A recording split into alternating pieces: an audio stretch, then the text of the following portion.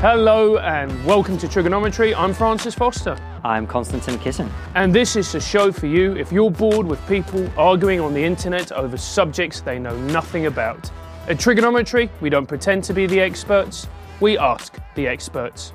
Our fantastic expert guest this week is a retired police officer of 31 years and a leading law and order campaigner who specialises in gun and knife crime. Norman Brennan, welcome to Trigonometry.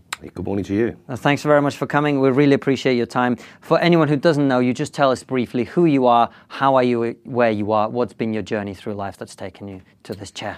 Well, as you introduced me, I'm a retired police officer, 31 years. I joined at the age of 19. I was very streetwise when I joined the job. I'd teamed up with different mates of mine, done a bit of boxing, done different jobs, was a butcher, drove lorries, done various jobs, and I reached a stage when I was 19 that you could go one of two ways. I was liaising with mates. Some were criminals, believe it or not, and others weren't. And even the criminals were characters. They weren't bad guys, but I could see them going down the wrong path. And like a lot of people, if you hang around with that lot, you might find yourself being drawn into problems. And I remember one particular time, I'd had a row with a lot of guys, and I walked into a pub and I was on my own, and it was a massive lot, and I was looking for somebody that had torched my moped, and I said I'll be back the following week to sort it out. And I went back the following week on my own, took no mates, and it was sorted out, but the guy that had torched my bike didn't want to deal with it. One of his mates who thought he was quite tasty did.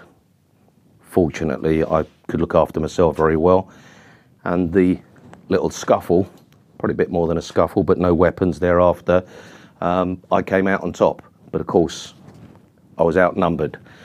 So I took off, and not long later, I actually went back with my team. And fortunately, it didn't kick off thereafter. But I just thought, what the hell am I doing with my life?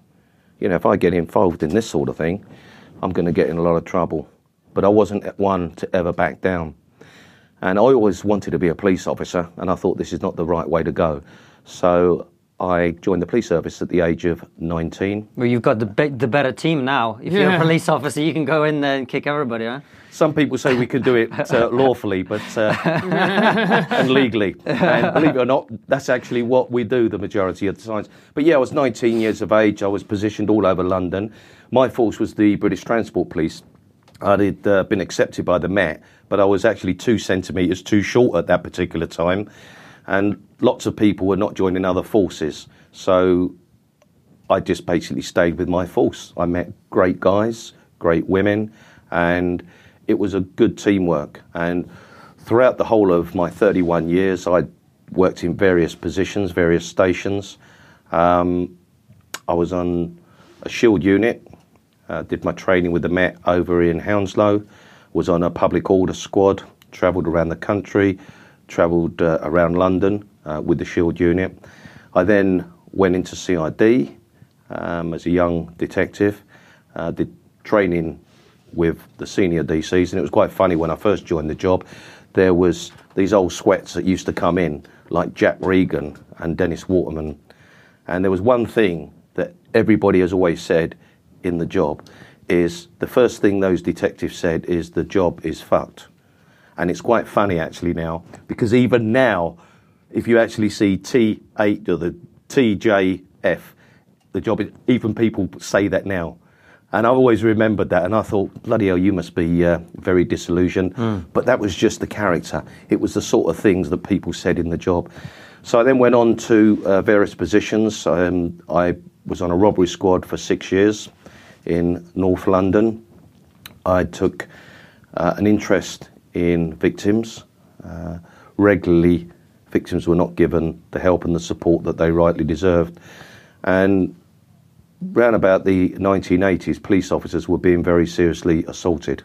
The push and the punch had become the kick, and people were being attacked with weapons, and in particular knives.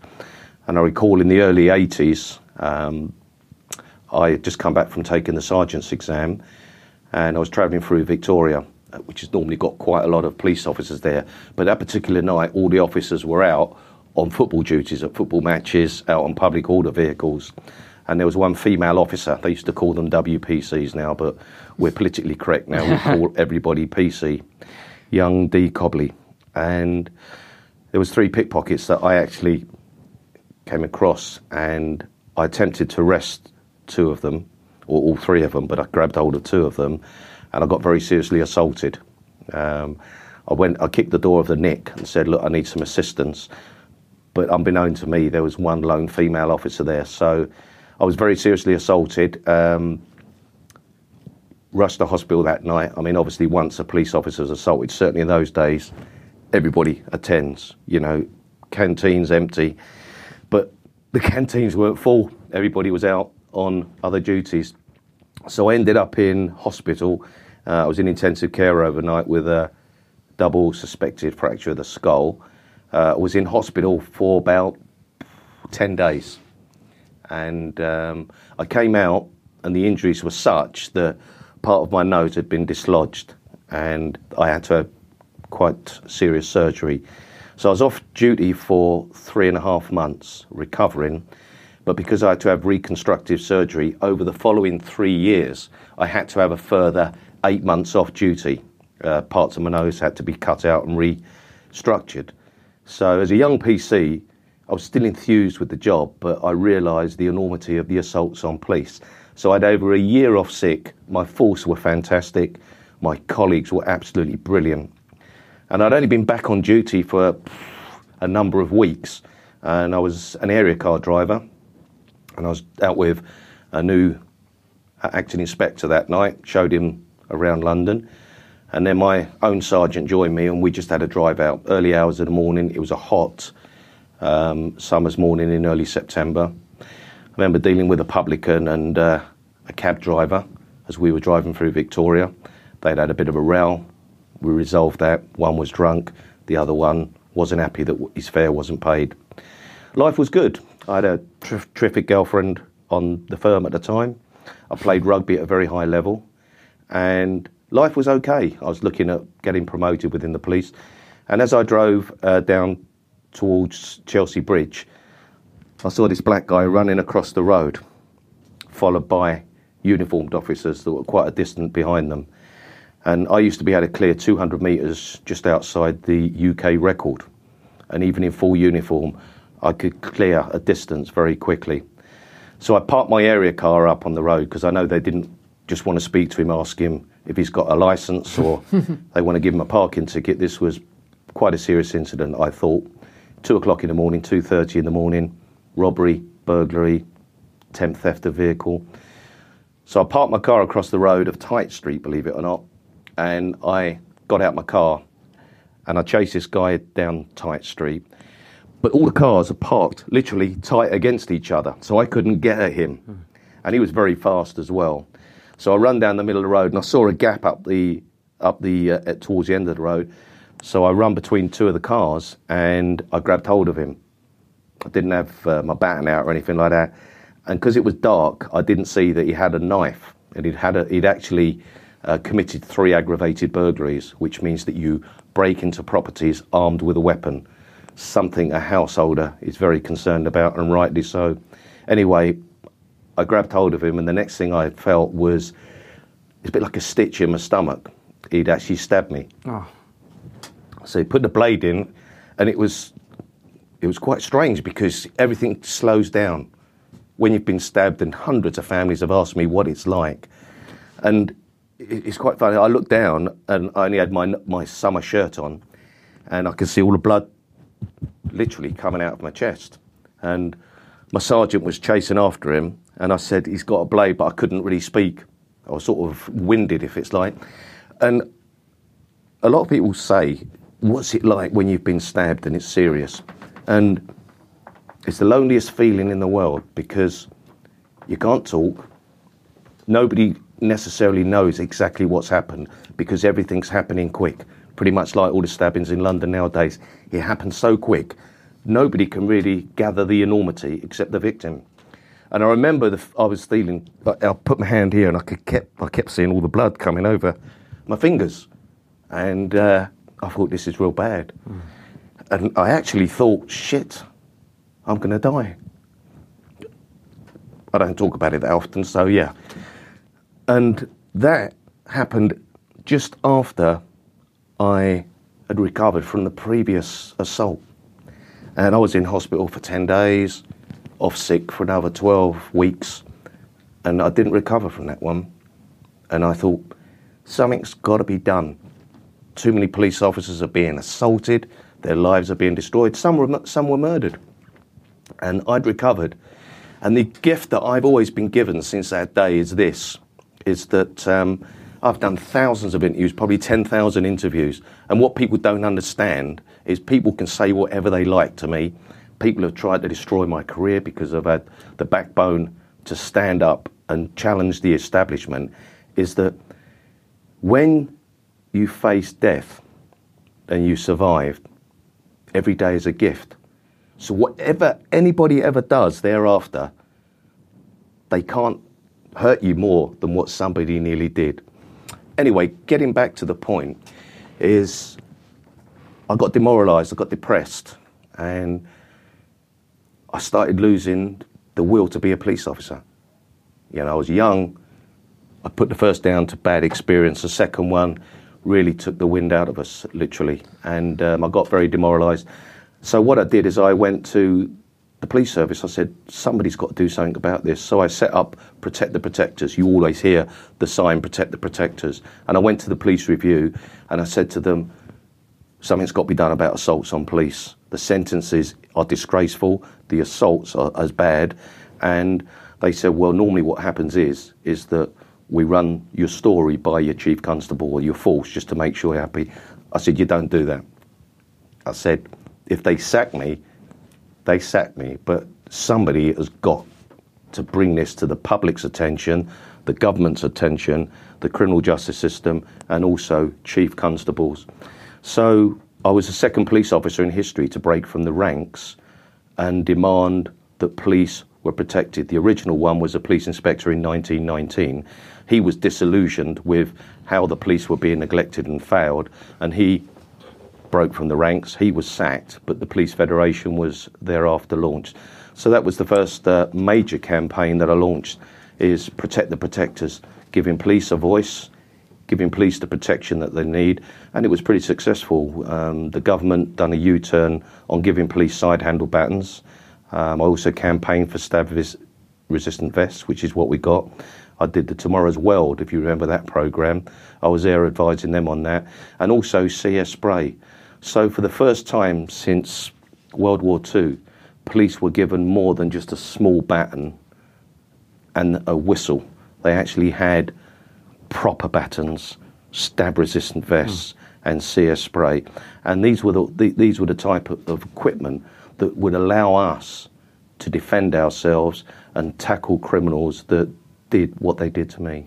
What an amazing story, and thank you so much for coming to talk to us. I'm guessing this is the first time in the history of trigonometry you haven't got a joke ready to go. No banter from you. You talk about the job being fucked, right? This was what people would say at the time. I don't think there's, certainly in living memory, there's been a time where it seems like crime in the streets of London, knife crime, gun crime, the things that you talk about, is worse than it is now. It seems like it's terrible, doesn't it? I mean, we hear about people being stabbed as you were shot all the time. I mean, it's a daily occurrence now. What is going on in the streets of our cities? We've lost control. We used to have control of the streets when I was in the job, and I've been retired 10 years now. We actually went out in numbers. We had the numbers, we had the squads, and if a job come in, for example, where I remember taking a Crime Stoppers call, and I think I knew who the informant was, but it had come through anonymously, and this guy had attacked his own mother, I think it was, and punched her in the face, knocked about 9 teeth out. He was a dangerous, dangerous man, and I recall taking that, and I turned round and I said to the DI, right, this guy, I know where he is, I've got an address, we need to nick him. He said, right, I want 2 teams out. Who wants to come in tomorrow morning, 6 o'clock? Any rest day work-ins, which, you know, were always great, always added up to the CID paid out by a pint or two when we celebrated getting a good job down, or also when we commiserated when we lost a job, which we knew we should have won. But the point was, we had two teams together. We all went home that night, went to bed, 4 o'clock in the morning, we were all up. 2 cars, got the equipment we needed, had the right people we needed. We didn't fuck about in those days. Nowadays, you've got a pretty soft police service, some pretty tough ones. In those days, you know, we weren't frightened of challenging anyone. We knew we had the big boys with firearms if we needed them. We knew that we had the clout and the numbers to go round, and we did not fuck about. We actually did the job. Didn't beat them up. Occasionally, there was a very violent arrest, but we had to use the violence in response to the violence that was often portrayed to us. Anyway, on that particular occasion, I remember I actually had one of the side adult batters on trial because I was the lead campaigner for it. So I took that one with me, and I remember the following morning, we put the door in. Other guys went round the back because we make sure they don't escape from windows and doors. And I realised that, you know, if you can even beat your own mother up, and she was very seriously GBH'd, but the point was, we had the numbers to do the job, we had the will to do the job, and we wanted to do it. The sad reality today is over the last 10 years, we've lost almost 22,000 frontline police officers. Theresa May had a bit of a dream job at the Home Office. Nobody really challenged her. And what she decided to do because of austerity is to cut policing. But she cut policing at a time when the mood and the change on the streets of Britain had reached a stage where guns and knives were being used at will. People would get involved in an argument in a pub, for argument's sake, or in a park, in a high street, in a club, and within minutes they'd have a gun. And we had to deal with that. And more people were carrying knives, more people were carrying guns, and we need to be able to deal with that. So what Theresa May did is she started reducing the police service. And there's a chap called Sir Tom Windsor, and he was her hatchet man. And it was just before I retired from the police service. He came in and started making all the cuts, changing the discipline code, and he completely demoralised the British police service. A few years later, as the cuts started to bite in, Theresa May, and I think it was May 2015, she went to the Police Federation conference, and they highlighted to her the concerns that I'd been highlighting. Ever since I broke from the ranks in the police, I would do hundreds of interviews in my own time. I took a 2-year career break to work primarily with victims, because after I broke from the ranks and launched Protect the Protectors, the public used to speak to me all over London when I was off duty, and they said, saw you on the television the other day, GMTV, Sky, whatever it is, you really care about what's going on in the streets, you give the police a voice that we haven't got as victims. So strangely enough, I actually launched the Victims of Crime Trust.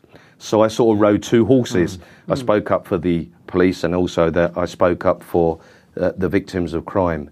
One of the points you made to me, Norman, is that a lot of people are living in fear now in our communities. Tell us a little bit more about that, because as you say, you deal with victims as well as with police officers. Well, every time there's a knife attack, it causes fear. Causes fear amongst the gangs, which are not 100% responsible. The gang the gang stabbings, shootings are about 55%, and 45% come from other types of crime. But the thing is, there are so many gangs now. I think you've got almost 200 in London and 4,000, believe it or not, nationally, and they're up to about 100 strong. Many carry knives, some carry guns. Mainly they carry knives. But there's a fear amongst those, or fearless, depending which actually you use. And these predominantly children, anywhere between 13 and 19, early 20s, have no value of life. They will carry a gun, not many, but some do, or have access to a gun. Many will carry these dreadful looking knives that we so often see on social media. And in answer to your question, why is there a fear? It's because it's happening too often. I mean, once you would say it's too often, but these are happening thousands and thousands of times. And the sad reality is now children are killing children. And in London, which I policed, and I predominantly policed high ethnic areas, so I understand their concerns about policing, about the criminal justice system, their attitudes, their likes, their dislikes, their contempt for us sometimes and each other. But every time you have a stabbing and somebody dies, it ricochets around a community. And when you have a stabbing where somebody dies in different parts of London, the ricochet continues. I mean, it's a bit like a cancer, it spreads. And the fear of knife crime or being involved in it or coming across it now controls some people's lives. You know, they won't walk out in the streets on certain, after dark, for example. They won't want to walk the streets in certain areas where there's high knife crime. But this knife crime has caused a fear that I've never ever seen in 41 years of dealing with the criminal justice system, and it's out of control. And if you go back to what I was just talking about, the Police Federation, I broke from the ranks all those years ago on I think it was the 13th of December 2004. I was in full uniform. There were some of the highest profile homicide families who had been stabbed to death. And I launched Knives Destroy Lives. I went to number 10 Downing Street. I thought I'd get sacked again. But because a third of the police service had signed my original petition, politicians and chief constables were loath to sack us. So I could basically do what I wanted within reason. And I always made sure it was done professionally and, you know, with respect.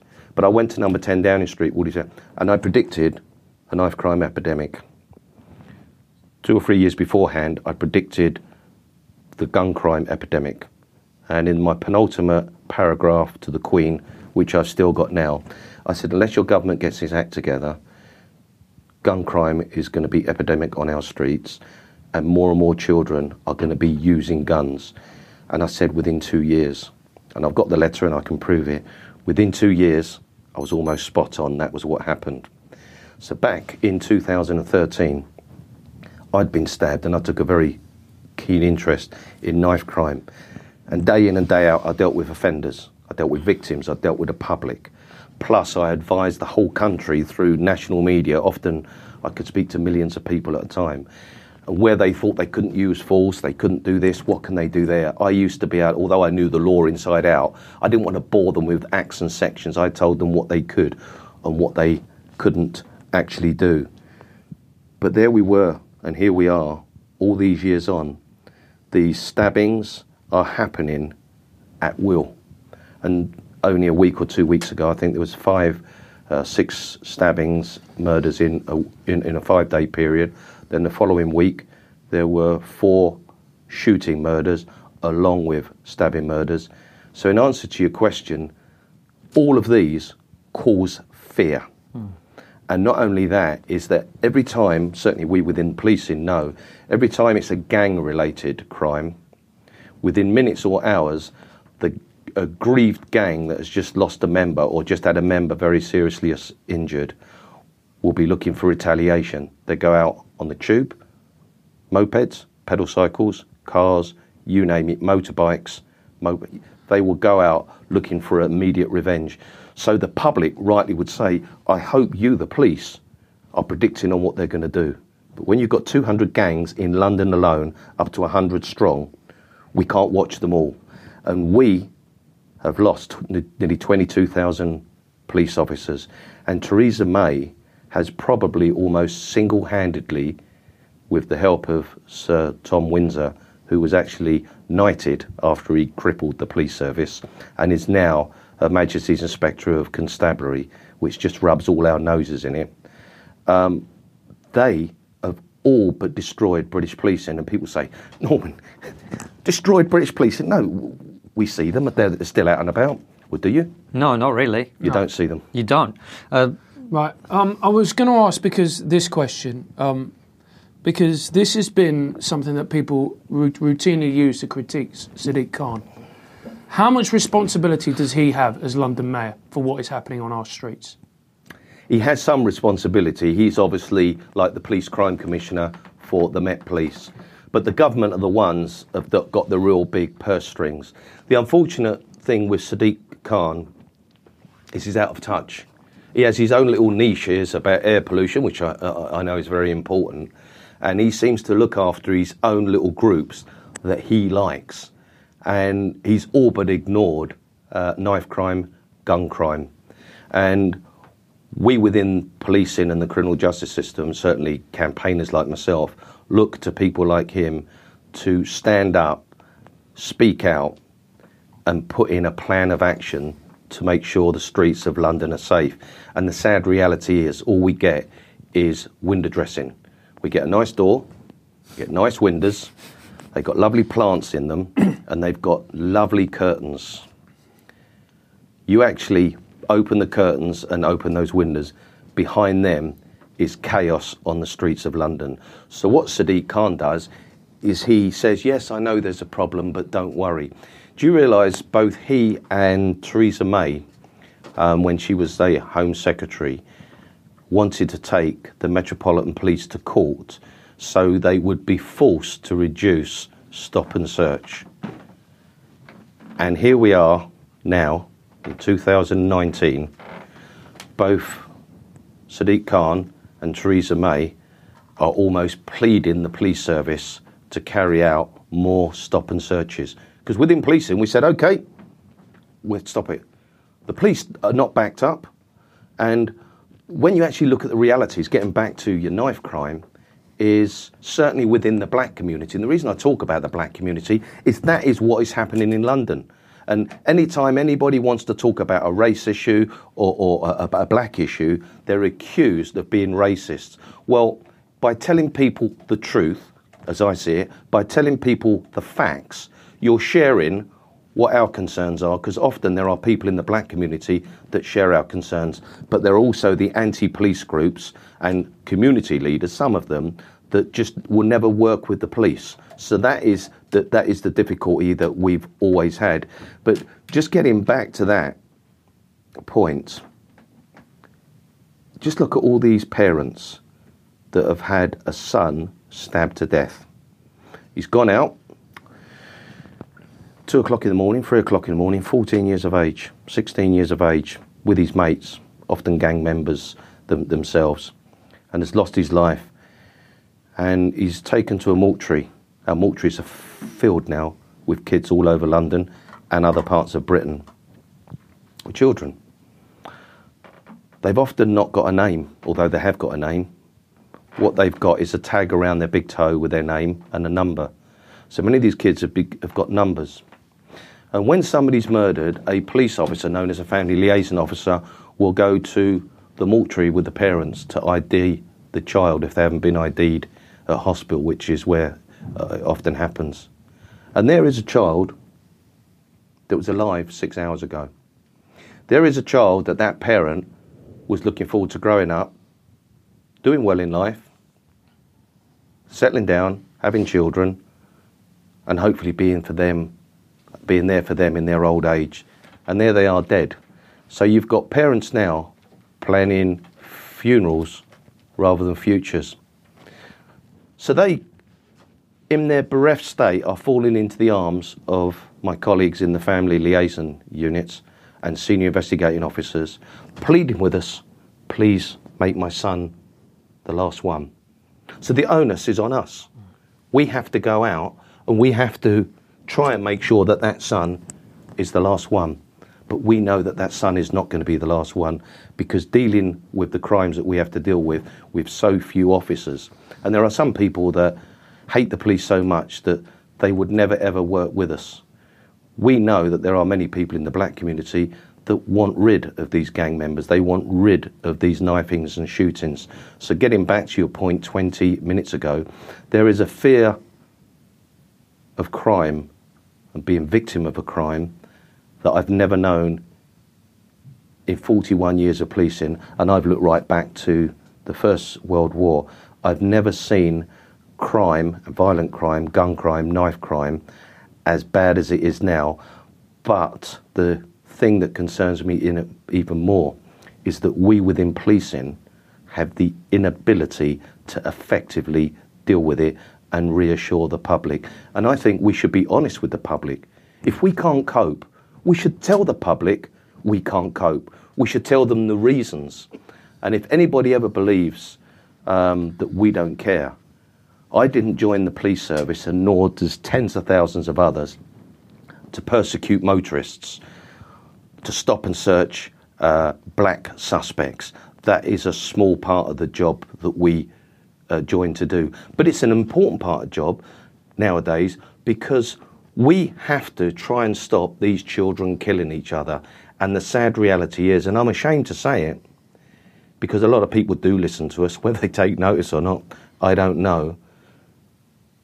But we've lost the streets of Britain. We've lost the streets of London. And for any police officer or retired police officer to say that, who has a passion about law and order as I do, I dedicated most of my life to policing the streets of London, policing Britain, basically. And for me to be saying this now is just like a nightmare. I never thought in my wildest of dreams that I would ever be saying to anybody that ever wants to listen, as someone that is a professional law and order campaigner and represents huge numbers of people, that the police have lost the streets of Britain. And Norman, you seem to think, or you seem to say that a lot of this is down to austerity. Is it just cuts to the police service, or are there other factors to blame as well? It is basically, that is the starting point. That is the heartbeat. That is the heartbeat of where it all started. I mean, Sadiq Khan again said just a couple of days ago, although this will be going out sometime later, so it might be a number of weeks ago, he said a lot of the problems are down to poverty. Well, I disagree. I disagree. It's not down to poverty at all. After World War II, you had a country that had fought to keep us safe, that had fought for rights. Hundreds and hundreds of thousands of young men and some women lost their lives to give us the freedoms that we've got today, which are often abused. But my point is, they were on ration books then. They didn't have flash cars, iPhones, flat screen TVs, the pubs and the freedoms that they've got now. That was what I would say was poverty. Now you've got kids with the latest trainers, they've got their iPhones, they've got cars, they smoke, they buy their drugs. It's not to do with poverty, it's to do with the freedom of being able to do what they want to do. And some have chosen to commit crime. They've chose to blight the lives of others. And some of these kids, which really concerns me deeply, is they have no value of life, and it frightens me. Because if you have no value of life, it means that you don't care if you lose your own. You don't care if you lose, or if you take somebody else's life. And in seconds, you can stab somebody and you will be serving 20, 25 years in prison, and you will have taken somebody's life. And often it's because you're standing on the wrong side of the road. You've shown a bit of disrespect. There's been a bit of drill music. You've taunted each other on social media. I've even represented families. I mean, I've met over 1,000 families personally that have had somebody murdered in Britain. I used to represent and very good friends with Sarah Payne, Damilola Taylor, Denise Bolger, Leslie Ann Downey's family, murdered by Myra Hindley and Ian Brady. I've met these people. I've stayed with them. I understand the enormity of losing a child. And the public don't. They say how dreadful it is. And we spoke a bit earlier on, which I'll clarify now. The public ask us, why doesn't somebody do something? Why doesn't it change? Why does it have to be this bad? And the sad reality is, and this is me basically having a bit of pop at the public, it's because the public are apathetic. The public could cause change. On a Monday, you've got issue A. There's been a shooting. Another child has been shot dead. On the Tuesday, something else happens. You know, you've got Donald Trump saying something quite outrageous, sending a tweet. Well, that's every day, mate. Exactly. But my point is, all the issues the issues we had concern with on the Monday, by the Friday have been forgotten. And the reason why thousands of people say, Norman, surely if the government know it's that bad, they would do something about it. And I'd say, that sounds pretty sensible and straightforward, but let me tell you how it works. The government are like a formidable castle. They're not stupid. They know the psychology of society, and they know that the issues that a lot of people were concerned with on Monday will be gone and changed by the Friday. We never focus on one particular issue. So when people say, why aren't there more police? Why aren't the courts doing their job? Why don't the sentences fit the crime? It's because we never concentrate on one single issue. It's a bit like when you get somebody coming in to become the new Prime Minister. They will, or even a political party, the MPs will make dozens and dozens of promises to lure you in, to hook you in to vote for them. And then for the next 3 to 5 years, everybody's scratching their heads and their bums saying, what about all those things you promised? And that is the scenario. The government are very good on psychology. If ever we could get the whole of Britain to say, stop, what happens on Monday, we will concentrate on. We will make sure that the government listen, they fund it. For example, they might say, we want our 22,000 police officers back, but in addition, we want 10,000 more. And people say, well, hang on a minute, why do you want that 10,000 more? Well, after the journalists that were killed in Charlie Hebdo. After I think it was about 9 or 12 journalists were shot dead over there. I did the Sky interviews, and when I was doing the interviews, the French police or the French government said we are going to increase our police establishment by 10,000. We knew within MI5, MI6 and the anti-terrorist squad, we knew that Britain would be hit at some time in the future. So instead of increasing the British police establishment by 10,000, we reduced them by almost 22,000. So when you look out there now, we can't deal with gun crime, knife crime and violent crime. We do a fantastic job on stopping terrorists.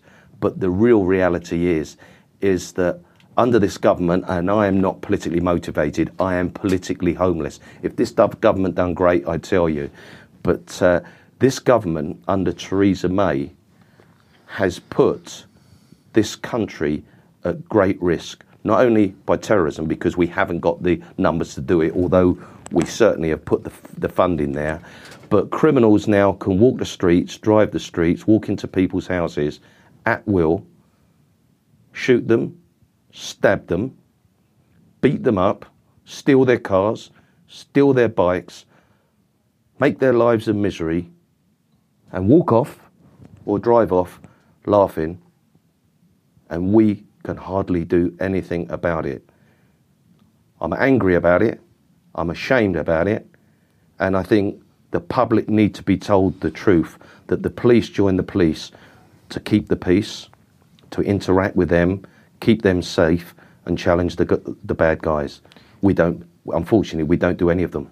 What about the social factors? You and I talked before the interview as well about a guy we had on the show, Dr. Tony Sewell, who was talking about the breakdown of the family, particularly in the black community where he's from.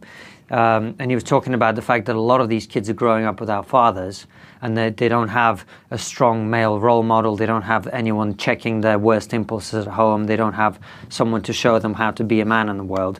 Do you think that's an issue that causes crime as well? Oh, absolutely. Absolutely. I mean, when I was in the robbery squad for 6 years, I worked round the clock on dealing with robbers, armed robbers. Not as many armed robberies, but that was part of our remit on my squad. But it was street robberies at gunpoint and predominantly at knife point. And I used to remember when we used to drive a juvenile home, because a lot of them were very young, and we used to knock on the door of a housing estate, Stonebridge Park, Acton, you name it, all over London, not any particular place. And we used to knock on the door, and Mum used to come to the door, and we used to look and see there were 2 or 3 other children there. And we say, by the way, he's on bail now, he's got to come back to the police station with making further inquiries. Do you know your son pulled a knife out on someone today? If he'd stabbed them, they probably would have been kept in custody. And he terrified them. And Mum wasn't nonchalant, but it's as though I can't cope. And we used to drive back to the police station, and we used to say to each other in the car, what chance has he got? You know, and what has happened is, and the psychology of a lot of youngsters is that Dad likes having sex, and often he likes having sex with a number of women. No responsibility. So children get into this world, not wanted, not planned. They become part of sex, where most people that have sex will take precautions, or if they want children, they would have thought, I want a child, and I want a child because I want our lives to be better. I want us to pass on to the next generation a child that's loved, wanted, educated, nurtured. These kids are none of them. And what often happens is they start off when they're like 10 or 11, walking around the housing estates. And what they do is they meet like-minded individuals. And because Dad's often not been around, they see these other kids as part of their family. Often the crime will start with bullying on the school playground, robbing people or taking people's dinner money away. Often enough, they'll then be excluded. Mum can't cope. So when they're excluded, they're walking the streets. It then becomes cash point thefts, stealing money off of people that come from cash points. And then they get known by older gang members of being pretty streetwise, and they're recruited to protect the turfs. And before they know it, they've been drawn into a world that they've really almost known nothing. Nobody loves them, nobody wants them, there's nothing to do, they've got energy, they've lost. And that's why they say over the last 10 years we've got lost generation. And the sad reality is they form the gangs that I spoke to you a bit about earlier on. They have no values, but they actually feel that the people that like them, that need them, want them, that they get something from, are like-minded children. So they become a unit, they become a family unit of criminals. And we've got to disperse these family units of criminals and show them there is another way, and we've got to invest in their futures, because this generation that we're breeding are going to be handing over to the next generation. And if carrying a gun, if carrying a knife, stabbing somebody to death, robbing people at knife point, breaking into their homes, raping people, doing exactly what they want to do, knowing that there are no police to do anything about it, and even our courts, the Youth Justice Board, the magistrates, the judges, they have all become social workers. So getting right back to the beginning of this interview, who cares about the public? Who cares about the public safety? Who cares about the victims that have been left behind, often with broken lives, maimed? They've had items stolen in a burglary that can never be replaced. It will remain with them forever. The young female that lives on her own, maybe her underwear drawer has been gone through by people she deems as grubby hands. Are they going to come back next time and rape her? She will throw all her clothes away. Often, if she can, she will move. Mum and Dad may insist upon it.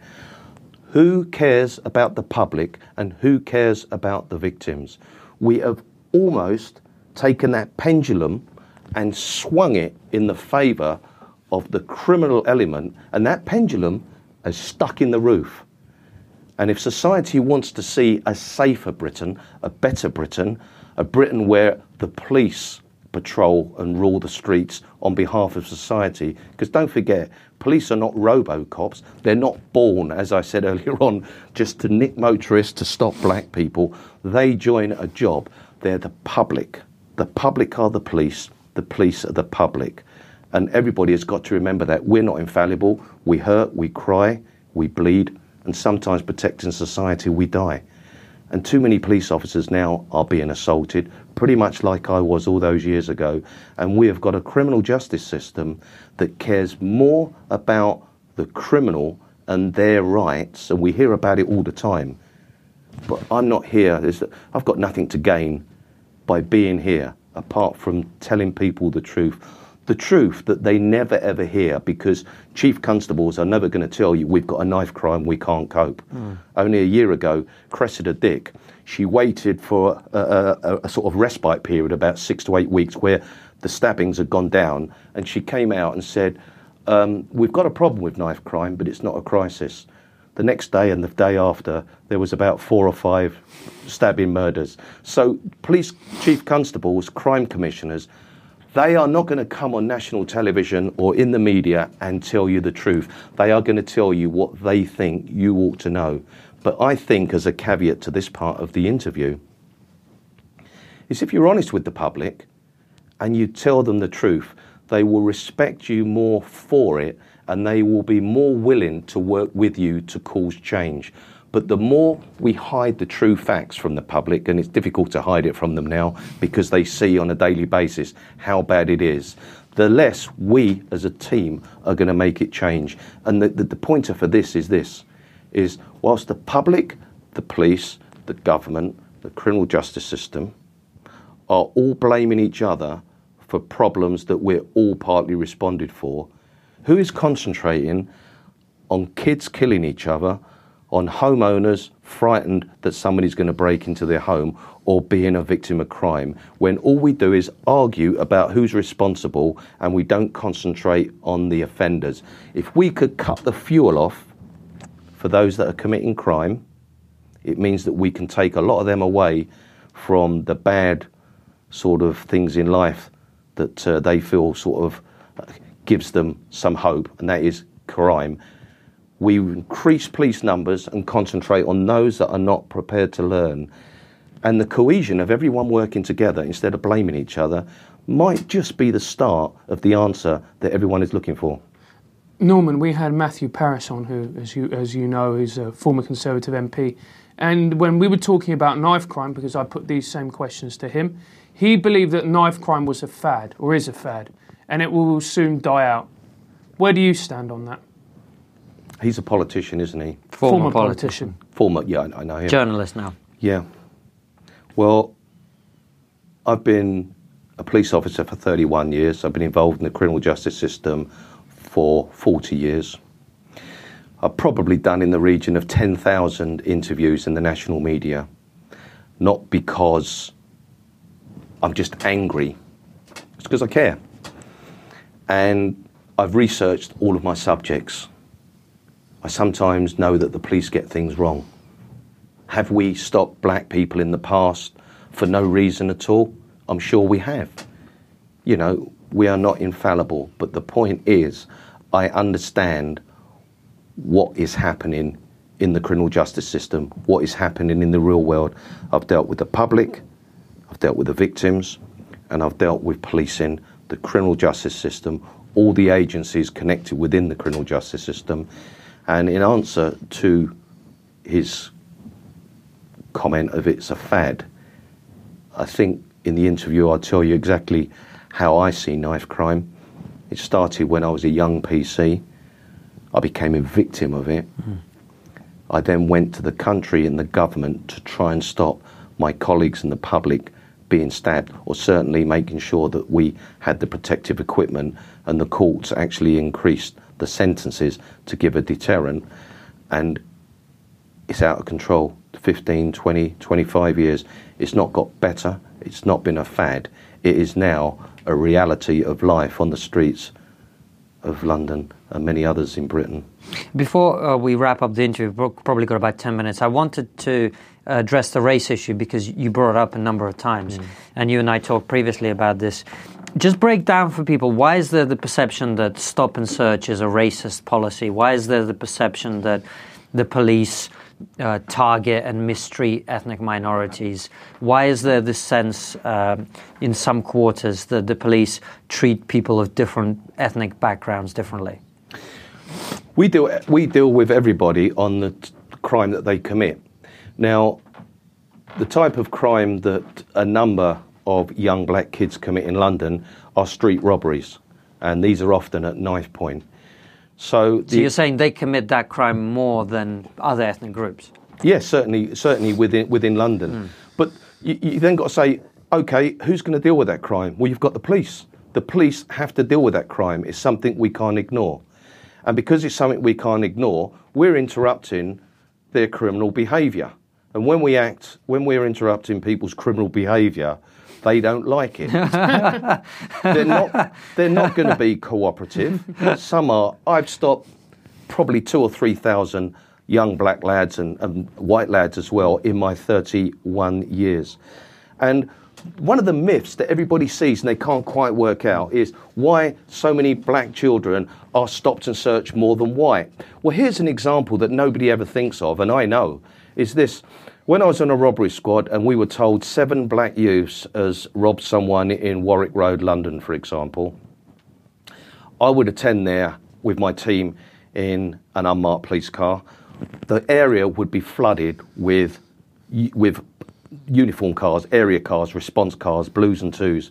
We get description from the witness and the victim, and often it will be somebody was wearing a duffel coat, a hoodie, whatever it is, a bandana, you name it. So when we're attending these areas that are highly ethnic areas, we will see people that fit the description. How often has someone said, they all look the same? Whoever they are, they all look the same in that particular area. Well, when you're a police officer going in there, you are looking and you're thinking, well, he fits a description, so does he. And the other thing, what the public don't always know, is that when a robbery is committed by a gang, they swap clothes. So the descriptions on some are different. So we stop as many as we can. A, they could be a suspect. B, to speak to them, to see who they are, where they have been. That is our job. And I make no apologies. That is the job that the public expects us to do and we need to do. But the thing is, under the Police and Criminal Evidence Act, for stop and search, we have to write down everybody that we have stopped. So just suppose in that incident, we have stopped 40 people, 50 people. All the officers make their notes, they go in to admin. That then goes on for the statistics. But during the course of that day, there was 14 or 15 burglaries within that borough or elsewhere. But because the householder was out, we weren't called to that burglary. It was being committed, they got the goods, they had it on their toes. So when they come home, they phone the police and say, in those days we used to attend every burglary. And they said, oh, we've been burgled, look, they've done this, oh dear me. The dreadful things that a burglary victim feels. We knock on the neighbour's door, we make a few inquiries, we get some CCTV. There was 3 white youths hanging around outside. There was 2 white youths. Somebody said, I saw, none of them will be stopped and searched. We will try and get photos. We will put intelligence out of the clothes that they wear for them to be stopped at a later date. But that day, 7 or 8 robberies might have taken place involving 1 to 7 to 12 black suspects. And we flood the area every time because it's a 999 call. Any unit available. And that is often why the number of stop and searches are high. They're also saying young black men go to prison or youth custody for longer than white people. Well, the types of crimes that we arrest them for, such as street robbery with a knife or where someone has been seriously injured, is worthy of a serious, stiff sentence. And let me just finish off by saying this. Forget about the black, forget about the white. Let's talk about prisons. We're often told by the government that we've got too many people in prison. Well, let me tell you the 2 types of people that are in prison. Those that commit serious crime, murder, firearms offences, rapes, stabbing somebody. It's right that they go to prison to punish, to deter, and reassure the public. That is what is important. The second type of people or group of people that go to prison are those that have exhausted all of the alternatives to imprisonment, from a verbal warning right up to a suspended sentence. And many courts bend over to contortionism, not to send people to prison. But like the first one, people have to be deterred, the people have to be punished, other offenders have to be deterred, the public has to be reassured. So they're the 2 types of people that go to prison. And if they're the 2 types of people that a magistrate or judge deems have committed such a serious crime or such persistent crime that the public need to be protected from them, how can we have too many people in prison?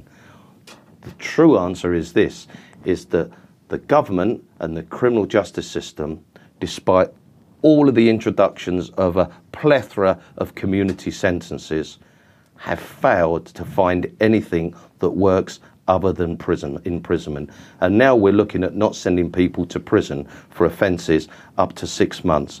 We have no policing on the streets to effectively police. If you're stabbed or shot, we will find officers to come there.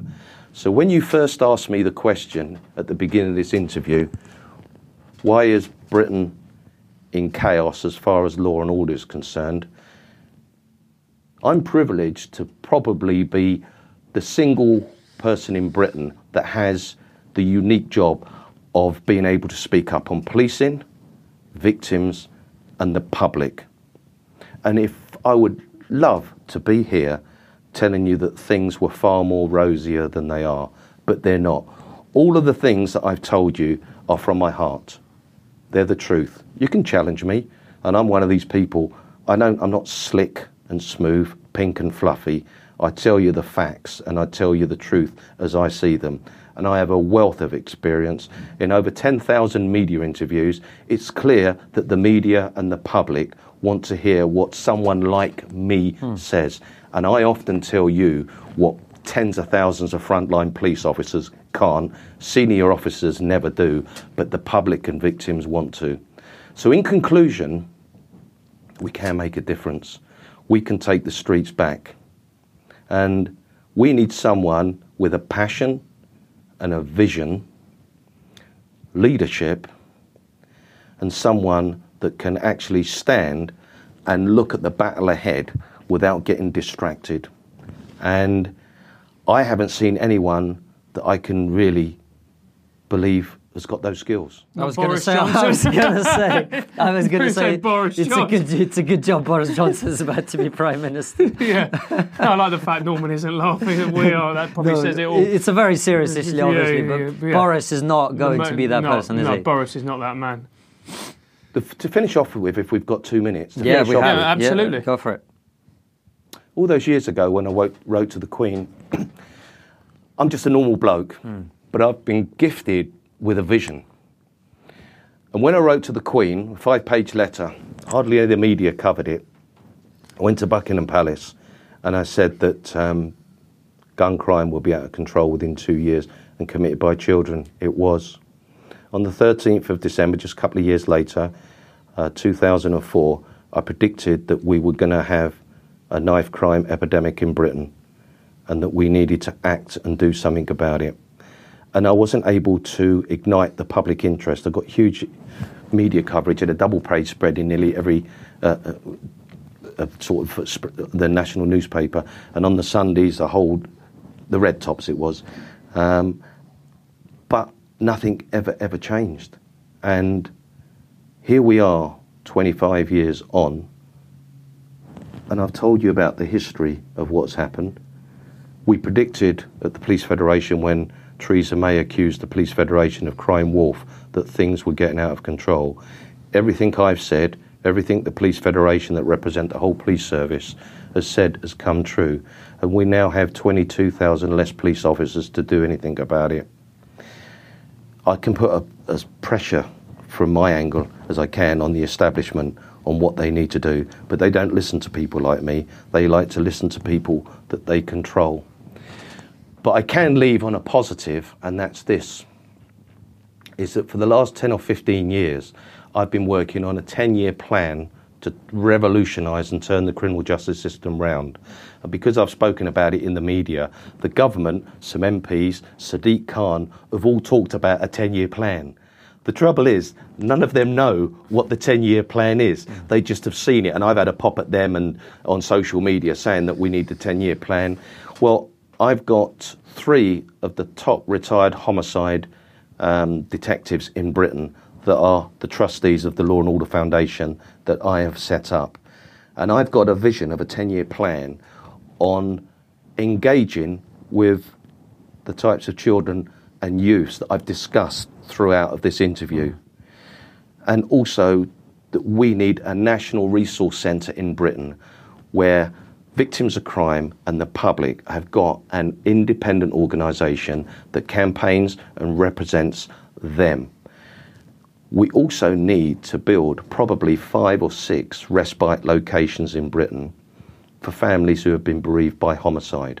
At the time of the murder, often the scene may be at home, so that is the crime scene. They can go somewhere. Pre-trial, some families just need to get away because of the trauma of the trial that's coming ahead.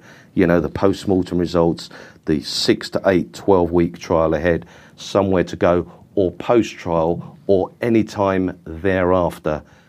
So they can, 52 weeks of the year, there are people in Britain that have had somebody murdered that can get away from their environment and be in a respite location. I can interact with tens of thousands of retired police officers. Many of them are experts on family liaison and will be there to help them. And the long-term vision, which I'm pretty excited about, but will cost billions. And people say, Norm, you need 50 or 100,000 to start off with. That's what we need. The big project that I want to see within 10 years is every major region in Britain has got a unique, massive, multi-purpose community centre. So these youngsters can get away at every school holiday, maybe 500 or 1,000 at a time, that are monitored or nurtured with role models, with mentors, with retired police officers, bank workers that want to work with youth projects. And London go to Wales. Wales go to Scotland. Scotland go to Cornwall. Are you with me? Every school holiday, and these are super community centres with accommodation. And outside school holidays, they're used for community projects every day of the week. The kids that I've spoken to you about, the youths that have got no value of life, they will lose theirs or take somebody else's. If they're the types of people that are going to give the next generation the type of generation and the types of experiences they've had, what hope have we got for the future? So what is the plan of the Law and Order Foundation? It's massive, but I've got a passion as bigger now as I did all those years ago when I nearly got murdered. Is we need to cut the fuel off to the young criminals that are carrying knives and guns and blighting people's lives. We're not going to stop them all, but we can stop a lot. Turn them away. Let's get mentors. Let's give them something positive to do. Let's concentrate on the others that won't learn their lessons. And let's make sure that people can live in their houses, walk the streets, travel on transport, knowing if they're a victim of crime, there will be police officers that will turn up, that will listen to them. We won't always make the arrest, but at least they know that their plea for help has been heeded. Without these extra 22,000, and I think it should be 32,000, I'm afraid we've got a long, long struggle. So I will continue to fight the good fight, and often enough, I often feel as though I'm on that battle line on my own. Just imagine if I told you on that Monday, if we can get the whole country just to concentrate on that one issue. And this is where MPs and the rest of them can learn. Make one promise to the public and keep it, rather than making dozens and keeping none. And you might find yourself a very popular political party and politician. Well, we might even see it in our day happening. If ordinary people are watching this or listening to this, how can they get involved with the Law and Order Foundation and help you?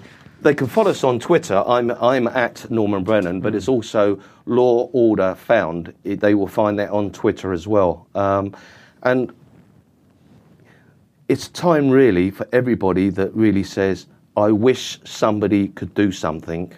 You can. It's you. It's you. We can all make an effort.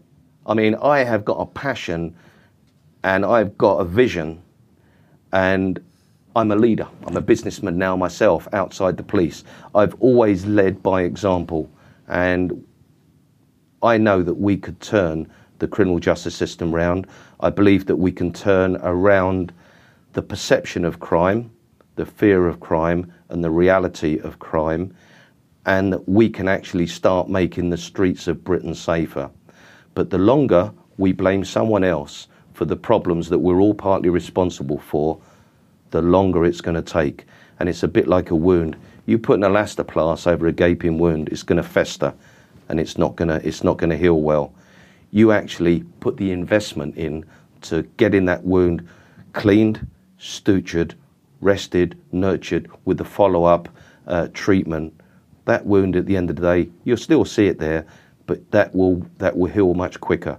If the government invest in policing and then in the criminal justice system, and we have magistrates and judges that actually start caring a bit more for the safety of society and for victims of crime, rather than becoming social workers and making excuses why they don't punish and deter young offenders and other offenders from committing crime, I'm afraid we've got no hope.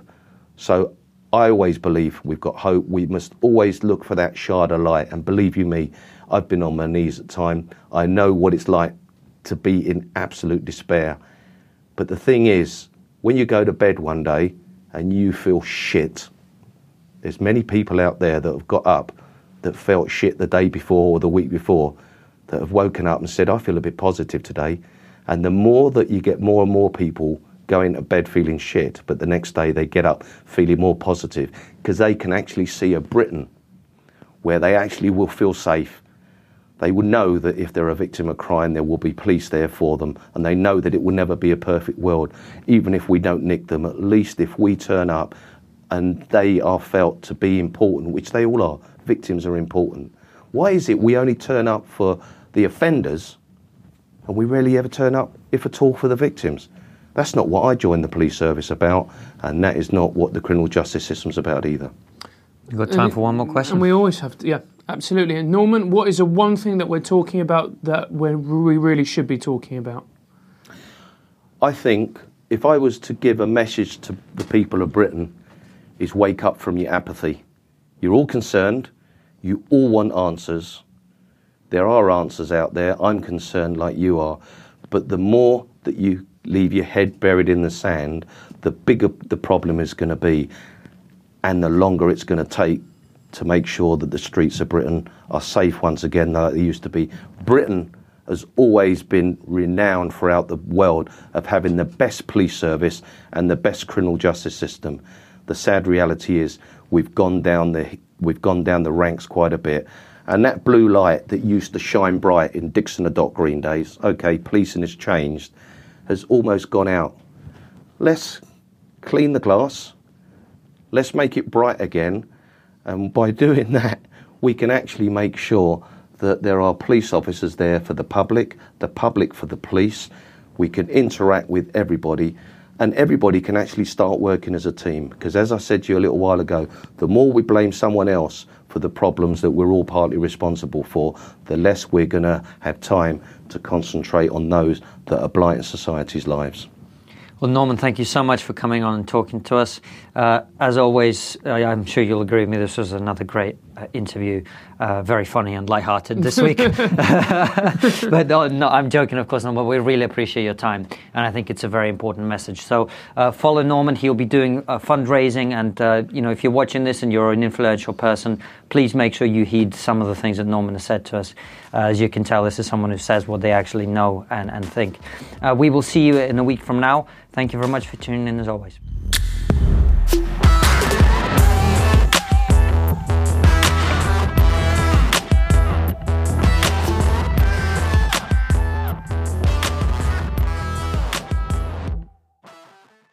Before you go, consider joining our exclusive member feed. As a member, you'll get ad-free and extended interviews. Click the membership link in the podcast description or find the exclusive episodes link on your podcast listening app to join us.